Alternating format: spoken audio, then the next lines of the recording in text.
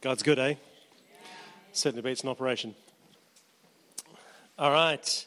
You've got your Bibles there. Let's go to John chapter 2. I'll be quick this morning because I know it's Mother's Day. You all want to get back to celebrating Mother's Day and having a party. And, like I said, we've done the important bit of worship. Hang out in the presence of God, That's all you got to do is hang out. I can say that through the last 5.5, 6 weeks of actually going through things, and there's times like where I'd sleep literally about 3 hours and then wake up and couldn't sleep anymore because of medication, pain, things like this. And I just go out and hang out with God. And it's been really awesome just to do that. I mean, you sort of think the last thing you feel like doing is doing that, To give you an idea of what it's like, it's absolute pain from my shoulder down to about here. And it's ongoing. They say to me, when I first went to the doctor, they said rate out of 10. I said, well, right now it's a 9. And we got it after about 2 weeks, got down to about a 5, and then it started going down from there, and had to keep going back and getting different medication, and I'm never going back on that stuff ever again in my life. Coming off it was horrible, You literally was climbing the walls, you couldn't sleep, lay in bed. But in those times, you've got a choice. You can either wallow in the pain and the misery and everything else and sit in it and go, this is just horrible, this is bad, and complain. Or you can get up and you can worship God. And it's at those times you sit there and go, is God's word true or is it not? Because see, God's word is bigger than your experience. And I'd find that I'd get up and I'd just spend time worshipping God, and I'd have my Bible, and actually I'd use my iPad a lot because I want to turn the lights on and wake everybody else up. So I'd use the Bible on my tablet, and I'd just walk around, just reading the Bible and declaring the Bible and worshipping God. And I had some of the best times I've had with God in a long time in the middle of this time. And I'd go back to the doctor and he'd say, how you going? And I'd say, well, look, right now I might be about a 7, but last night it got down to about a 2, and he'd go, oh no, you're just distracted. And I'm going, it wasn't because I was distracted. I was in the presence of God. I'd go walking and walk a couple of hours a day because the whole thing with what I had was I can't sit down. I haven't sat down for 6 weeks. It's either lay down or stand up, which is really inconvenient. So the one thing I long to do is that you sit down with a cup of coffee and my Bible. Just for half an hour. That's all I want to do. I'm sick of eating, standing up at a bench. I make a coffee and you take a sip. It's one of those really good coffees you just want to sit down and enjoy. But I'd go walking. I did a lot of walking, and I'd just put my headphones in and put some music on and just worship God where I walk, or listen to some guys teaching and stuff like that, and build my faith. And just as you do these things, I tell you what, it brings the presence of God into your situation, and your situation starts to change. So I'm telling you, don't ever be dictated to by your circumstances. All right? Don't ever be dictated, because God's word is true and it is greater than anything the world can bring your way. The doctor will tell you this. Not a great doctor. I said I got people praying for me, and he gets excited. He got excited by that. He's not a Christian, but he got excited by that. And we chatted about that, and, he said, keep him praying, keep it going. And, because you can either live by your circumstances and what the world says it is, or you can say, you know what, God's word is true and I'm going by that, regardless of how I feel. And that's where the victory is. And so I did what I've been teaching you guys. I just got verses and I started speaking them. I'd speak in 7. I'd take my gospels. I just speak them 7 or 8 times in the morning. I do it in the middle of the day. I do it at night. And I started doing it about over my healing. And then I started doing about a whole lot of other things in my life. And, Dale and I ended up with this wall in our room. We've got this picture we showed you a while ago of, the vision. Around that, there's now about 10 other pictures of things that we're believing God to do through our lives. And, and Satan is now going, man, I missed it with them. Because we're kicking his butt in about 10 different areas where we're seeing God doing stuff. All right, so you got a choice. You got a choice when you face a difficult situation. You can either come under the circumstances, or you can be what the Bible says. He says you're the head, not the tail. He says you're above and not beneath. And it's not determined by how you feel. It's determined by whether you believe God's word is true or not. And God's word is true. You know, your facts may be, I feel lousy, but the truth is you are healed and whole. The fact is that you may be in debt, but the truth is that the only debt you have is the debt of love. The fact may be that your relationship's in trouble, but the truth is that in Jesus you are whole. You are complete and you are loved. In fact, he calls you beloved. Yeah? And now we'll get to the sermon. Let's pray. Because we haven't done enough of that today, you know. God, I just thank you that you're here. I thank you you're in this place by your Holy Spirit. Lord Jesus, we want to glorify you today. We want to magnify you. Holy Spirit, you come and have your way in this place. Make us more like Jesus. Pray the words, Lord, that are spoken, Lord, they'll be your words. It'll be your instrument to bring life today. We want to bless you and honor you in Jesus' name. Amen. All right, did I say John chapter 2? I want to talk about Mary, the mother of Jesus, being Mother's Day. All right? And I just want to give you a couple of things to just really take away and just challenge you about Mary, because Mary is quite an awesome lady. Let's just read John chapter 2, verse 1. So on the third day, there was a wedding in Cana of Galilee, and the mother of Jesus was there, as in Mary. Now, both Jesus and disciples were invited to the wedding. Now, remember, at this point, Jesus has done no miracles. He's done nothing. No one knows who Jesus is. So rocking up to the wedding, they probably knew who Mary was, and Jesus was just Mary's son. All right? So he rocks up, he's got his disciples. And when they ran out of wine, the mother of Jesus said to him, they have no wine. And Jesus said, woman, now understand cultural context. He is not being disrespectful. All right? If I turned around to my mother and said, woman, I'd probably know all about it really, really quickly. All right? He is not saying like that. All right? In the culture and the context, it was a respect. Understand that. Woman, what does your concern have to do with me? My hour has not yet come. But his mother said to the servants, whatever he says to you, do it. And we know that Jesus goes on and he turns, these big containers of water into wine, and it's the best wine they've had at the party, and everyone has a great time. And we think through that, it would have been rather embarrassing for the bride and the groom to have run out of wine at the wedding. Obviously, to the point where everyone wasn't sloshed enough. They hadn't had enough to drink. And an embarrassing situation is averted by Jesus stepping in. But Mary is absolutely extraordinary in this. And I want us to learn a couple of quick things from Mary. Is that all right? The first thing I want us to learn is that Mary made room for Jesus. She used her influence for Jesus to be able to do a miracle in that situation. She made room for Jesus because she had the authority in the situation. She was known. She was the mother.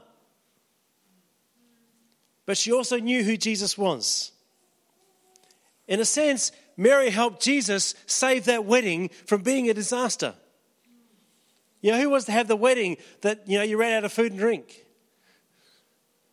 And you'd always remember, everyone goes home going, well, I enjoyed my little cracker and my half a glass. For some people, half a glass is enough. But, if you all go home and there wasn't enough, you sort of feel like, oh, gee, that wasn't much of a celebration. Because remember, Jewish weddings weren't just a couple of hours. Jewish weddings went on for days, sometimes a whole week. They partied. They celebrated. So to run out of wine is a big deal. It's not just, we've got to get through the next half an hour. We've got to get through the next 2 or 3 days. And there's no wine. And that's why Jesus, he didn't just turn a bottle into wine. They had these big, barrels there of water that he turned into wine because it had to last a couple of days. It was a big deal. But Mary made room for Jesus to do what Jesus does. She stepped into the breach. She first of all brought her concern to Jesus. And then she said to the servants, whatever he says, go and do it. She empowered Jesus to do what Jesus does. And that's something we can learn from Mary. That our job here on earth is to make room for Jesus to be Jesus. To make room for him to do what he wants to do. You know, there's some people out there, the only Jesus they'll ever see is you. Because he lives within you. And we have a responsibility to carry that Jesus with us and to influence others. You know, we talked about being ambassadors, representatives of God. You actually go back to, I think Dale was talking a couple of weeks ago, but you go back to the word for church in the New Testament. It's a word called ecclesia, which actually means government. People say you shouldn't mix church and politics. I say, why not? Why should God be excluded from politics? We need more of God in politics. Integrity is a good thing to have in politics, yeah? Character, those sorts of things. But we are called not to be in politics, we're called to be in government. In that we have an authority within us to carry the kingdom of God and to influence others with that authority. How do we do that? We do that by bringing our prayers to God and interceding for people around us. We do that by making room for God, by praying for people that they may be healed. You know what? You don't have to be a minister. You don't have to go through theological college or anything else to be able to pray for somebody. You got someone in your life and they're going through a tough time. You can say to them, can I pray for you? You know, if a friend says to you, you know, I've got cancer, or, you know, I've got this tough situation going on at home, or my marriage is in trouble, or, you know, we've got financial problems, whatever it is. You can say to them, hey, can I pray for you? You know what? I've never had someone say no to being prayed for. Never, ever had someone say no to being prayed for. Because, see, people are in a situation where they realize they can't fix their situation and that no one else can fix their situation. And they get desperate. And they're telling you because they're desperate. So you can turn around to them and say, can I pray for you? How do you pray for them? It's really easy. God, I pray for my friend here. Lord Jesus, I pray that you touch them. I pray that you help them through the situation. If they're sick, Father, I pray that you will heal them. Do it right there with them. Don't wait till they go away. I pray for their marriage. I pray for their finances. I pray for whatever situation they're going through. See, because too often we get into the world's way of doing things and someone tells us something bad and we go, oh, that's terrible. Oh, isn't that so bad? Oh, and then a competition becomes who can have the worst situation. You know, mothers loving doing this about labour, don't they? I've seen this enough with, you know, having 6 kids. Man, you get around women and they're talking about labours, I clear the room. I'm out. Oh, that's nothing, you know. It's like the old Abbott Costello thing, you know. Was it Abbott Costello? Did they, you know, oh, live in a house. Oh, luxury, a house. You know, we live in a cardboard box. Oh, luxury, a cardboard box. You know, we had a newspaper. Oh, luxury, you had a newspaper. We had a leaf. Oh, luxury, you had a leaf. Yeah, that's what women are like with labour. And it's like, for crying out loud. But we get to this, you know, I mean, guys do it too. You know, see the farmer on the fence. How you doing? Fine. It goes about that fast, you know. Cow died today. Oh, it's terrible. I lost 2 cows. Got a flat tyre on the tractor. Oh, my engine fell out. And it's a competition to get into the worst. And we enter into the negativity, whereas we need to be like Mary. Mary could have been there consoling the bride and groom. Oh, it's so terrible, we've got no more wine. Oh, that's shocking, what are we going to do? Oh, whoa. And there would have been people doing that, yeah? They would have been all standing around going, oh, it's really bad. Snickering under their breath a bit, but, you know. My wedding was better than theirs. Yeah. You know, and they all would have been, oh, what did Mary do? She made room for Jesus. She went for the solution rather than looking for the problem.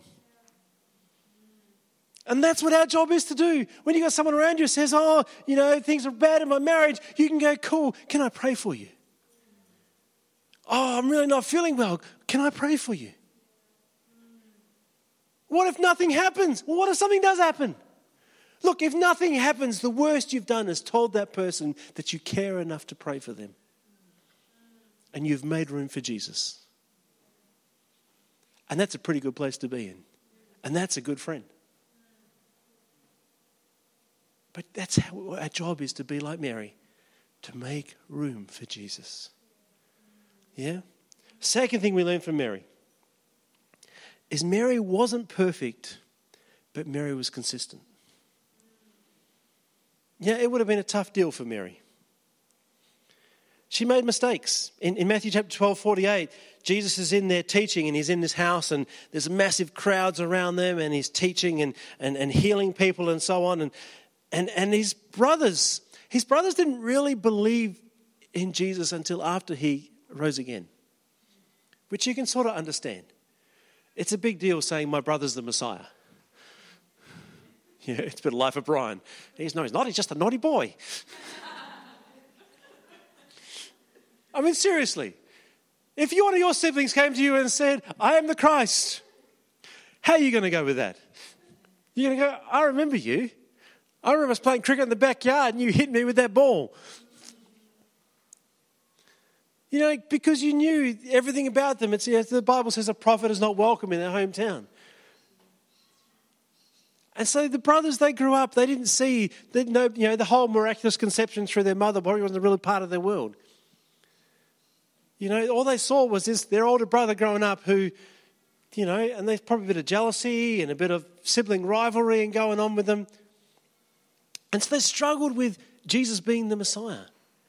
And at this point where Jesus got this crowd, all these people are following, they've convinced Mary that it's not good. And she comes down with Jesus' brothers to come and sort of pull him out of the situation, because people are going, the guy's gone mad.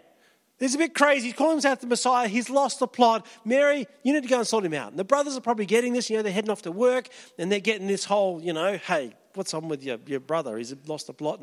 Because not everybody was happy with Jesus. And so Mary comes down with the brothers to convince Jesus to come out. And someone comes through the crowd because it's so packed. And they say, Jesus, your mother and brother's outside. And he says, who are my brothers and brothers? He said, anyone who does the will of God is my mother and brother. And he gives perspective. And Mary, to her credit, goes away and gets that perspective back. You see, she was consistent. Right back when the angel first comes to her and says, hey, Mary, we want you to be pregnant with the Messiah. I mean, she's a young teenage girl. And her attitude is, God, whatever you want for my life. She knew the price that maybe Joseph was going to reject her. She was going to lose the love of her life. That society may not be happy with her. And she goes through and she has the baby. And she lives her life with the people in that community knowing that she was pregnant before she was married. She lived her life with that. But she stayed consistent. Consistently followed Jesus, consistently walked with Jesus, consistently met with him. She was a part of the entourage that went and followed Jesus. She was part of his support system. She was consistent. Yeah, and when she messed it up, she dealt with her mess up and she came back to that. To the point where Jesus is on the cross. Where's Mary? She's at the foot of the cross. Through the good, when people are getting healed and miracles and water into wine, all this great stuff, and Jesus is the life of the party, she's there and she's being the consistent support. And when the tough time came, she's the one standing there at the foot of the cross. See, we need to learn to be consistent. Consistent in the words that we say. It would have been easy for Mary many times to have pulled Jesus back and gone, you've gone too far. But no, she encouraged him and made room for him.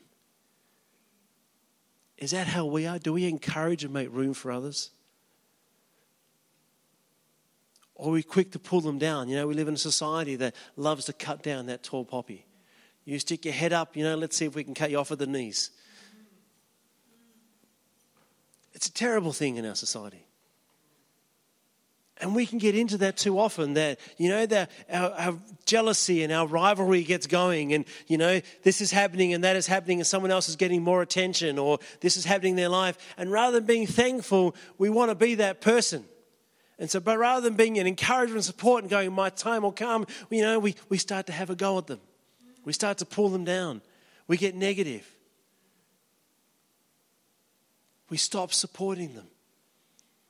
And then when a person falls and they're down, what do? We kick them. When they mess up, we stick the boots in. Someone said, no one kills their own like the church. But Mary was not like that. Mary had a consistency in her, and that she consistently made room for Jesus. She encouraged him. She supported him right to the very end.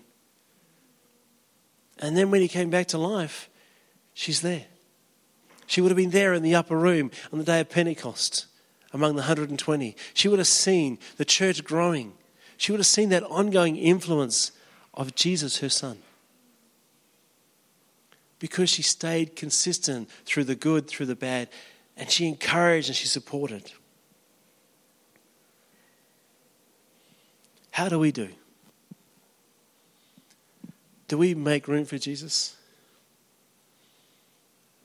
Or are we over having the pity party when things are all bad? Do we encourage and support even each other in the church? Are we looking out for each other?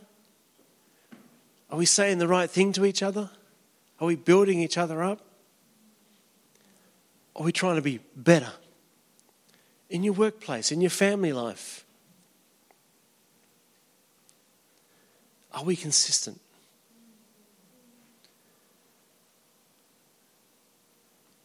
Because you know what?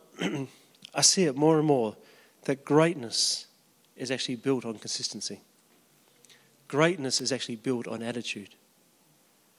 It's not about how much talent you think you have or haven't got. It's not about who your parents were. It's not about where you were born. It's about your attitude and your consistency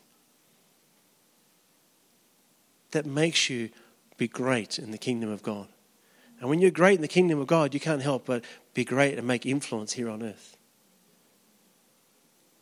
We all remember the person that said those negative words to us and pulled us down. But we also remember the person that stood with us and encouraged us.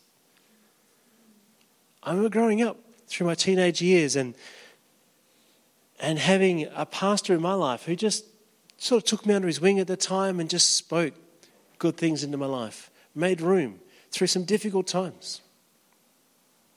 And I'm forever thankful for that guy. He's not so much in my life right now, we still keep in contact. But through those years, I can remember the things that he said that made a difference. I can remember the friends that I went to school with that said, that stood with me in difficult times. I can also remember those who didn't. But that's the influence we can be. Our attitude and our consistency determines how far we go in life. You can either face life and go, it is what it is, I'm just going to look out for me. Or you can face life and go, I want to make a difference. No matter what's going on, I want to make a difference. You want to make a real difference? Then be positive. Be encouraging. Be uplifting. Be the person who makes room for Jesus and be consistent about it. That's what changes people's lives. Because sometimes, like I said, the only Jesus people are going to see is you. And your attitude and your consistency is what will stand out. Yeah, there's highs, there's lows. But it's your attitude and your consistency that changes lives. Because it makes people want to be like you and people want to be around you. Who wants to be around Mr. Negative? Who wants to be around Mrs. Grumpy Pants? Nobody. We all want to be around that person who encourages, who uplifts, who brings a bit of heaven into our lives. That can be you, just by a simple choice. You make a simple choice in saying, you don't have to say every word that comes into your head. I'm trying to teach a couple of my kids that at the moment. Just because the thought comes in, you don't have to say it.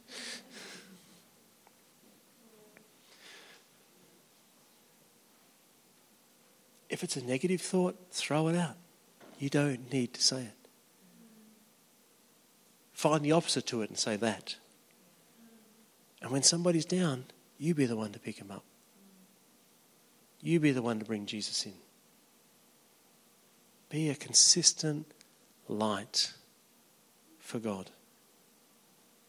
And you'll change your world.